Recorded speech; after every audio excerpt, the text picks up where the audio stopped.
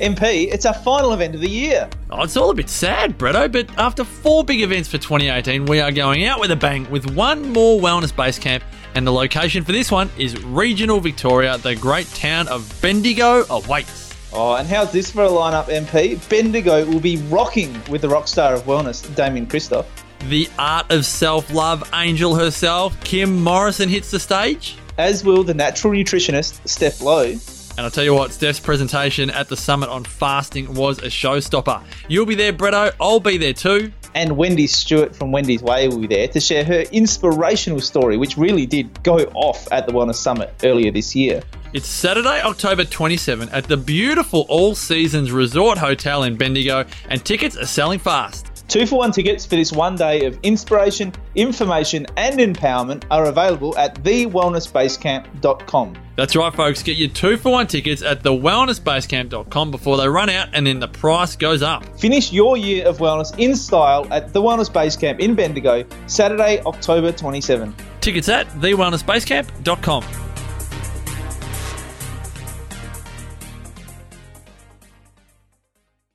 Did you know that not all pregnancy multis are created equal? This is super frustrating for me as a naturopath working with women who just want to have healthy outcomes for themselves and Baba. So I went on a hunt looking for a really great, the best that I could find, pregnancy multi, and what I found was far, far better than my expectations. Not only did I find a fantastic multi, but I actually found a multi that changes as the requirements change throughout pregnancy. This range of preconception and pregnancy vitamins was created by a fellow naturopath named Nikki Warren and her company called NaturalBest. These are the supplements that I choose to give my clients. These are the supplements that I chose to take. These are the supplements that I think every woman in Australia and the world should have access and knowledge to. If you are trying to conceive, if you are pregnant at the moment, if you are breastfeeding, look at the NaturalBest website, choose the supplement for your stage of pregnancy and buy it. If not, come and see me in clinic and we can talk about it. Nikki has also generously offered the listeners of The Naked Naturopath a coupon code to get free freight when you check out on her website. That coupon code is NAKEDFREE, NAKEDFREE, and that'll get you some free freight. So I'm super happy to have Nikki on board as a sponsor for a couple of podcasts as well, and jump onto the website to check out everything she does. TheWellnessCouch.com, streaming wellness into your lives. You're listening to Melissa Gearing, the Naked Naturopath. Mel is a qualified naturopath, herbalist and nutritionist. She can't wait to share her thoughts on all things health and wellness with you. My name is Melissa Gearing and I am the Naked Naturopath. Thanks for listening in. Welcome back to the Naked Naturopath. Today on the show, I'm super excited to bring to you some information about speech pathology and tongue ties. I have an amazing entrepreneurial woman with me in the clinic here today. She's from Let's Eat Speech Pathology, which is a bit of a mouthful in itself. Definitely is. Valjen is a speech pathologist who is passionate about tongue ties and children pediatric speech pathology is what we'll call it. Thanks so much for coming in. Thank you for having me. Such a pleasure to have you across my table, and we had to stop talking to start the podcast.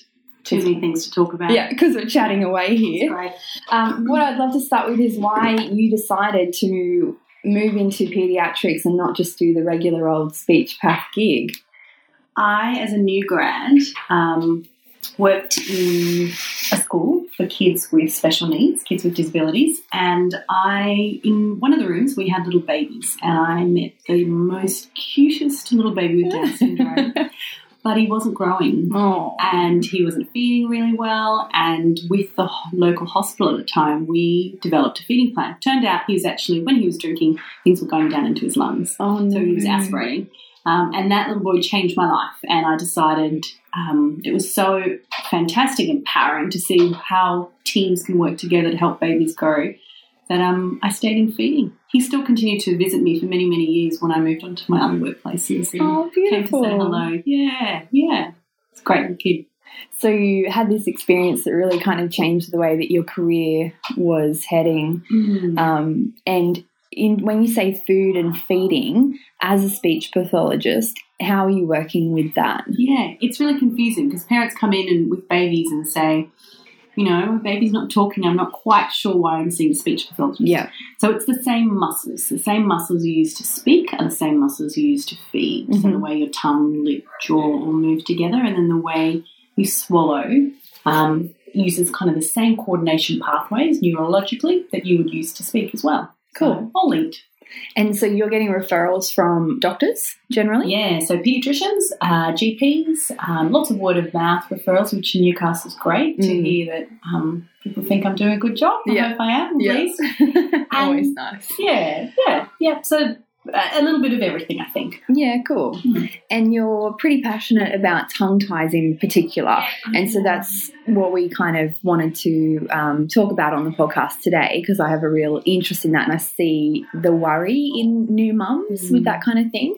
So talk us through, firstly, I guess, what is a tongue tie and why are people presenting to you with those problems, or what are the symptoms, I guess? Yeah, of course. So under your tongue, you've got this muscle that attaches your tongue to the base of your mouth. I hate it when things touch that. Oh, really? Yeah. Yeah. Oh, there you go. that little lingual frenulum is what it's called. Yeah. And we all have it, and it plays an important role in holding our tongue to the base of our mouth. But for some babies who are born, it's attached quite firmly. It can be quite tight, and it can go all the way down to almost your tongue tip. So it can be quite restricted in its tongue range of movement. So that is a tongue tie, and they range in severity. So you can have mild tongue ties, moderate, and severe tongue ties. And it's something you mentioned before we started recording that babies are born with. Definitely. Not developed. No. What God gave you is what you have. Yeah. And I guess as we were talking before, I mentioned that it wasn't about how much it looked. So, you know, when your baby's born and someone's saying, you know, a childhood nurse or a friend, oh, I think your baby has a tongue tie, don't get caught up on how it looks. Get caught up on how it works. The mouth is an amazing part. And if your tongue can move in the ways it needs to move to breastfeed, that's the most important thing. Yeah. So do you find that a lot of mums have trouble with breastfeeding over bottle feeding with tongue ties in particular? Yeah, breastfeeding is tricky. The tongue needs to come forward and it needs to cup. So the sides of the tongue need to lift. Now, how far it comes, it kind of really depends. The most important thing is it moves up and down in a beautiful kind of peristaltic, for want of a better word, and a movement that moves forwards to backwards to draw the milk, so to create a suction. That suction and drawing back movement is really important in breastfeeding. Of course, bottle feeding is easy. There's a bottle teat and the milk just drips out. So the tongue really doesn't have to do too much. Okay. So, yeah, breastfeeding, your tongue needs to know what it's doing. But I'm just going to jump in and say that takes time. So a lot of mums... It's really hard. It's hard. It's hard for the mother. It's hard for the baby. The baby doesn't know what it's doing, so it has to learn that skill. So it might not actually be the tongue tie. You might have a mild tongue tie, but it might not be the tongue tie that's affecting the mother's ability to breastfeed successfully. And do you find often, or sometimes, this might sound like a silly question, but I'm wondering if the breast and the nipple make a difference there? Yeah. Do you find excellent question. Yeah, absolutely. So if you have a flat nipple, sometimes that makes it trickier. Not the size of the breast. It doesn't matter if you're big or small. It's just about a positioning then. So if you're a bigger lady, sometimes getting the right position can help. But sometimes things like nipple shields can help you, and lactation consultants are amazing in supporting that with babies. But we're so quick at the moment. Tongue ties are so controversial. And that's why I get really passionate about it. Tongue ties, lip ties, it's all I hear about. Ties. I know. And so I thought I've got to get Val into the podcast because she's got to talk my listeners through, because that's all I'm hearing about. It's tongue ties. It's such a big buzzword at the moment. To be really honest, if you have a severe tongue tie, then get a lactation consultant to help. And then if you need to, get a speech pathologist to help with the baby's tongue movement. So lactation consultants and feeding speech pathologists work collaboratively really nicely. Yeah, so it's not one or the other. It's often together. But if you have a mild tongue tie with a little bit of strategies, your baby should be fine, because there are things that could go wrong when you clip it. So it's not a matter of going, oh, well, it doesn't matter. It actually does. You're interfering with something the baby was born with. So talk me through the different types of tongue ties, and then maybe that'll take us into the treatment and, you know, where you kind of go with that. Yeah. So you mentioned before there was multiple kinds, I guess. So mild, moderate, severe. There's level 1, level 2. There's different, Kotlow, different people in America have done scales on it. But I think as parents, it's important not to get caught up with the jargon. So basically, does your baby have a tongue tie? Yes or no?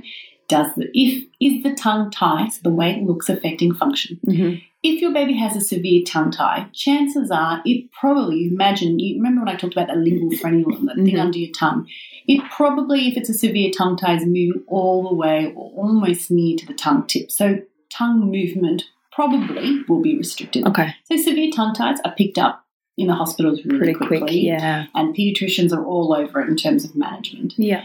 It's the ones that sit in the grey area that becomes tricky. So if you have a moderate tongue tie, again, function over structure, how does the tongue move? If you have a mild tongue tie, I really think that a lot of those tongue ties don't need to be clipped. Yeah. I think that if the mother is having feeding problems, in my clinical experience, it's not often related to the tongue tie. Okay. I'm going to jump in and say lip ties are the other buzzword. Oh, and buccal that's ties. something I haven't heard. Lip ties. Oh, well. It's like a whole other podcast. Yeah. No, I'm going to keep it really short. No, don't. People want to know. Yeah. Say that research studies that have looked into lip ties have found 80 to 90% of babies are born with lip ties. Now, if 80 to 90% of babies are born with it, doesn't that suggest that it's normal? Maybe it's there for a reason. Yeah. Maybe you need smaller lips to get around that feeding nipple. Well, let's get to that. That's a really good lead-on question. So, I love this topic. So, Helen Cornell, a dentist, fabulous dentist here in Broadmeadow, suggests that the lip tie is actually there to allow spacing for the adult teeth to come through. Okay. And if you have kids or you've seen other kids go from baby teeth to adult teeth, you can really see how the adult teeth are bigger in the mouth. So the lip tie plays a role in creating spacing. Okay. The other thing we've since learned in the last couple of years through ultrasound studies is that so when I did my training 15 years ago, we used to talk about the special K shape with breastfeeding. A lot of mums would go, yeah, I remember that. It's a special K shape where both your top lip and your bottom lip had to flange or kind of turn out to create the perfect attachment onto the breast. We now know from ultrasound studies that the top lip actually doesn't need to invert that far out. Okay. In fact, just a flat at midline rest position is all it needs, and the bottom lip, think about it, bottom tongue position. That's the most important thing, tongue, suction, and the bottom lip needs to invert out quite nicely. Now, every time people get caught up with tongue ties and lip ties, I encourage families to take a step back and go, hang on a minute, let's just think about it. Let's think about babies as a range of normal. And there are some babies who are born with holes in their lips, so it's called a cleft lip. Those babies can breastfeed just fine. Now, if you have a hole in your top lip, your mum will be, coached through the speech pathologists and the lactation consultants at John Hunter to just kind of cover it up and attach beautifully to a breast. So if a baby with a hole in its top lip can feed and breastfeed successfully, not cleft palate, which is the hole in the roof of the mouth, cleft lip, just the hole in the lip, and you know what? A baby with a lip tie will be just fine. It's not about how it looks. It's about the whole cohesive way the baby's attaching and sucking, creating that suction to breastfeed. Yeah. You can tell how passionate you are about it, and I am. it makes me excited about it. It's causing such stress for parents. I know. On Tuesday, I met a mum who was so upset. She was told by an early childhood nurse that her baby had a tongue tie and a lip tie. And the baby was incredibly colicky, was vomiting, was irritable, and she was worried that the tongue tie and lip tie were causing it. So she booked in as an urgent appointment into my clinic. I saw her Wednesday afternoon on a cancellation. Someone cancelled, they were sick, just booked straight in, and it wasn't. Yeah. The baby didn't have a tongue tie. There was a normal lip tie, so just normal mucosa, I guess, on the lip. and the baby was a bit colicky and chugging down the feed, so maybe the coordination and pacing could have been a bit slow. Maybe you should send him my way for some chamomile and some nice little herbs for poor bub. So stressed by one comment someone had made. It's so hard when you have those newborn bubbers. You've never done it before, and people just make these offhand comments. It is, yeah. I had a friend say to me, "Oh, maybe Callie won't sleep on her own because she has a tongue tie."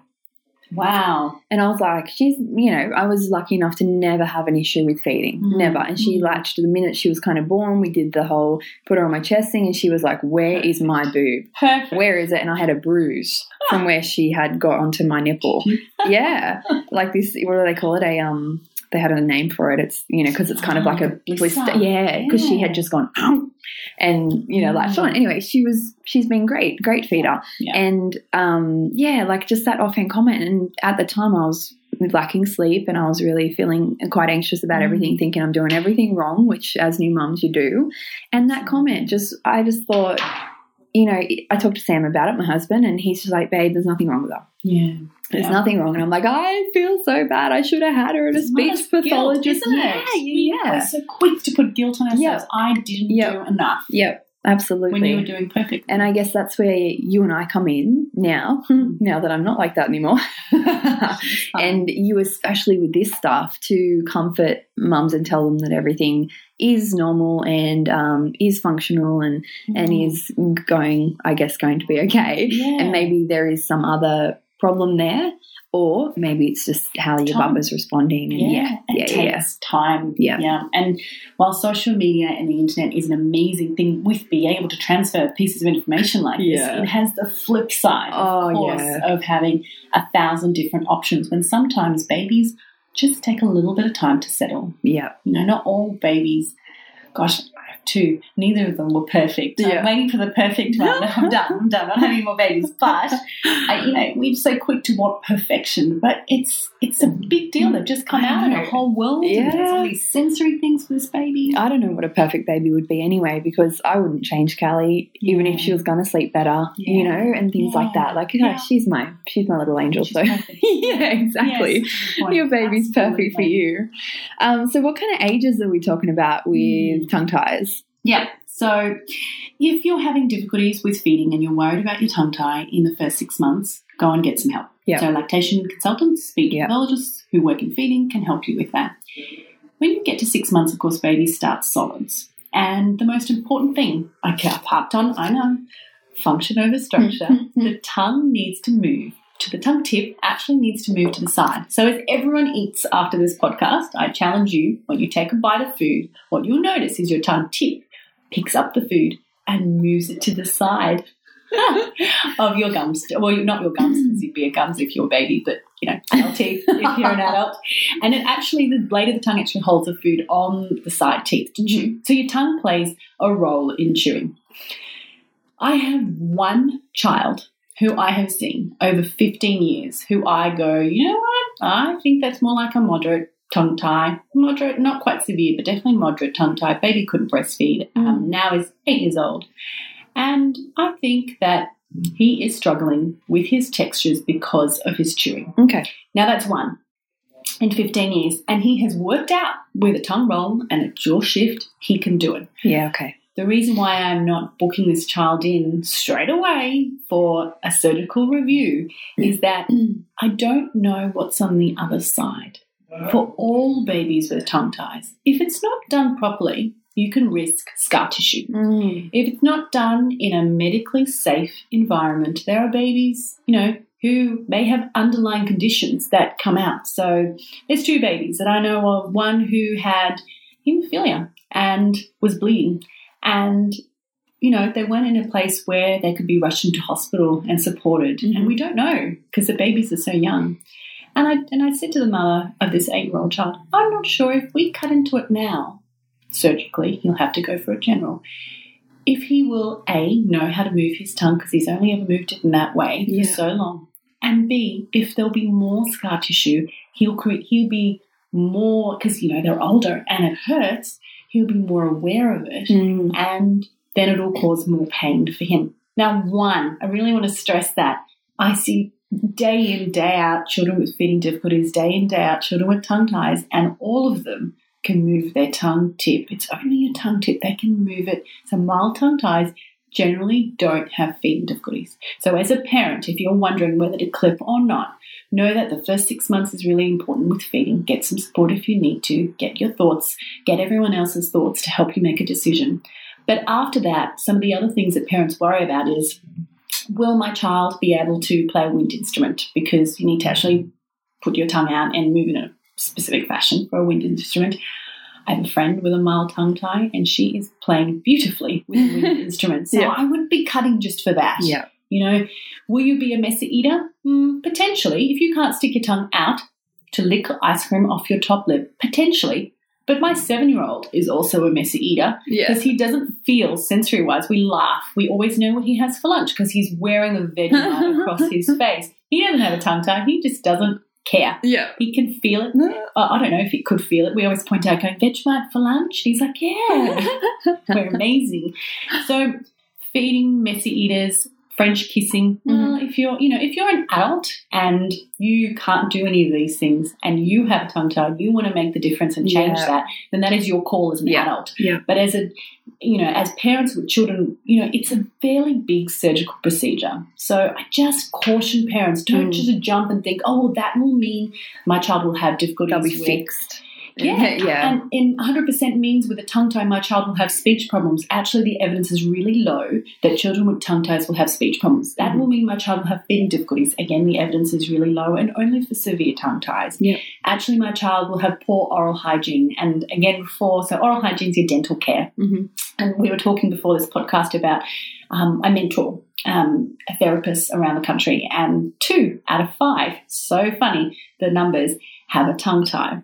And one of the girls I was speaking to yesterday in Adelaide, we were going through an oral muscle assessment and a tongue tie assessment, and I said, all right, well, when you're doing this with a child, make sure you stick your tongue out and up, and she couldn't stick it up. So she sticks her tongue out, and then she can't lift her tongue tip towards her nose.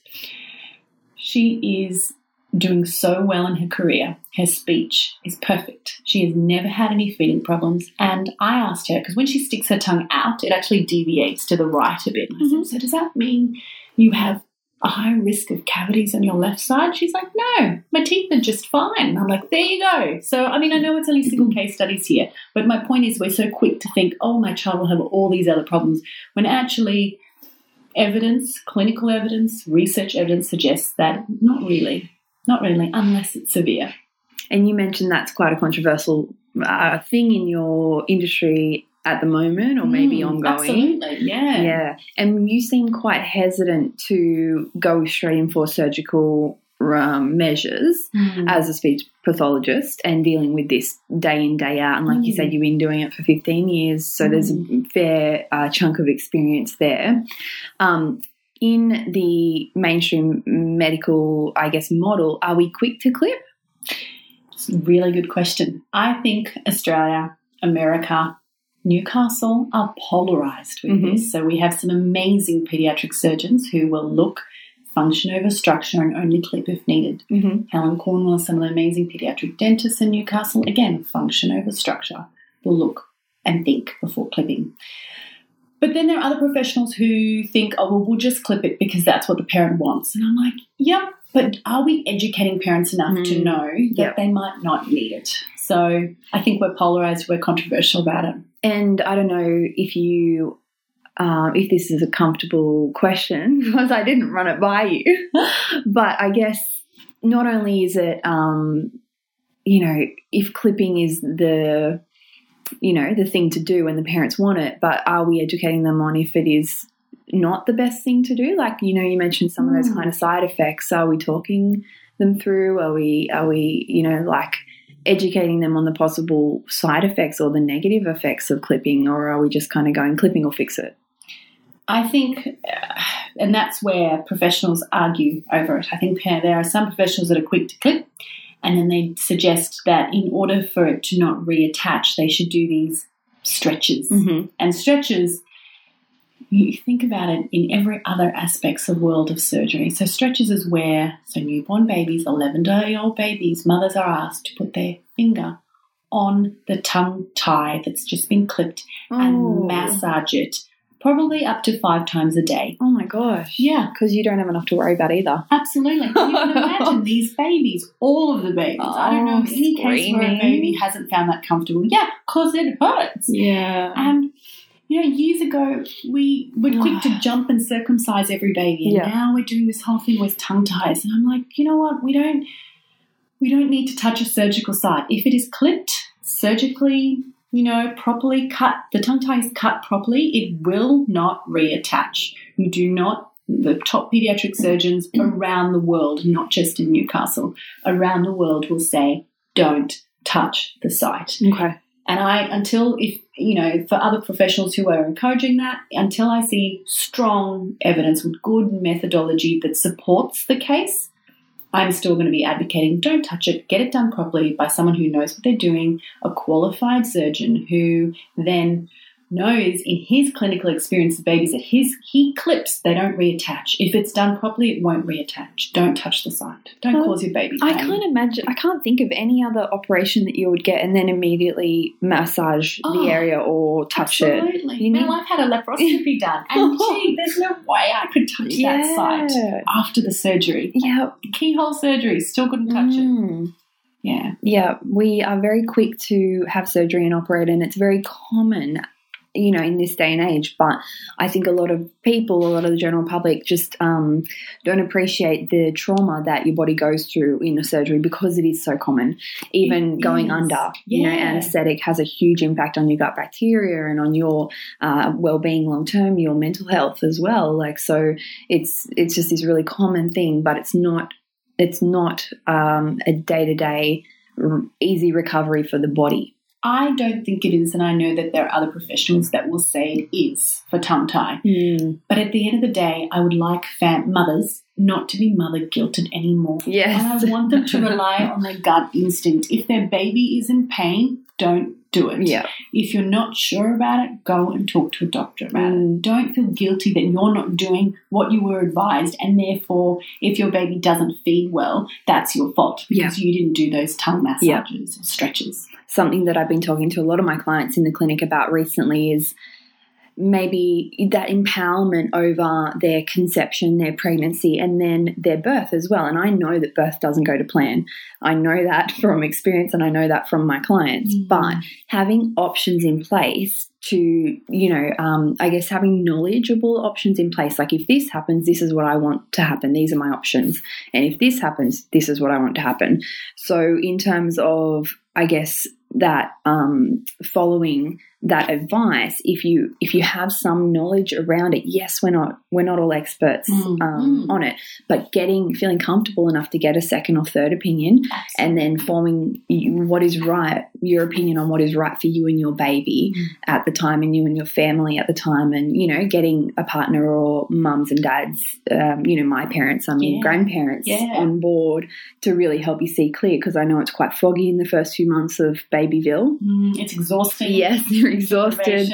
And, coming into that mother's guilt too that you mentioned, you're saying that they're born with it. What if you don't notice that your baby has a moderate tongue tie or even a severe tongue tie for the first few months? What happens then? Well, if your baby has a moderate or severe tongue tie and you were able to feed the baby and the baby grew on the growth charts just fine, chances are, functionally, that tongue tie is not impacting your life.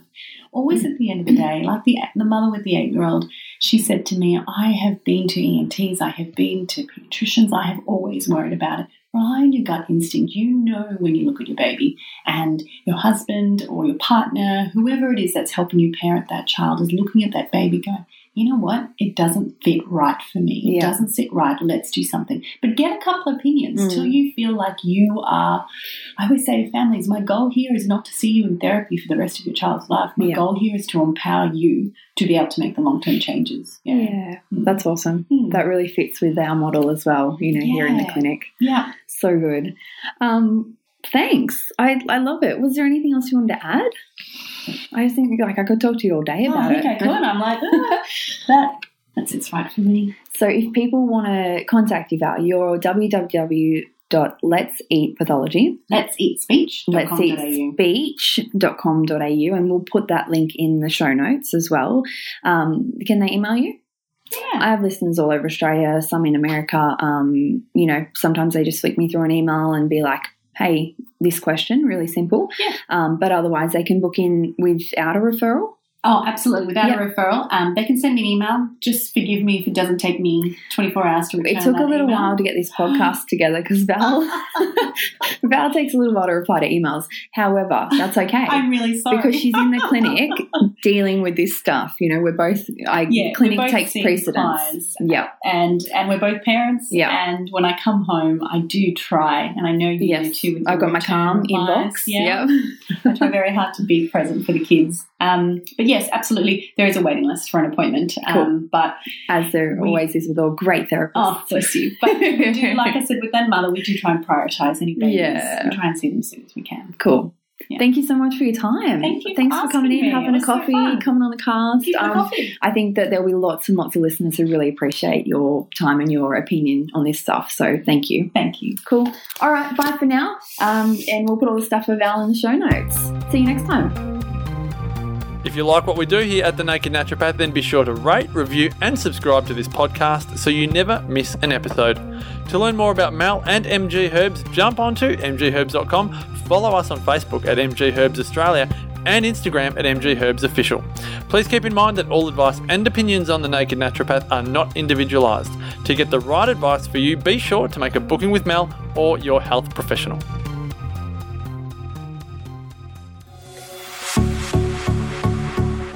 This has been a production of TheWellnessCouch.com. Check us out on Facebook and join in the conversation on Facebook.com/The Wellness Couch. Subscribe to each show on iTunes and check us out on Twitter.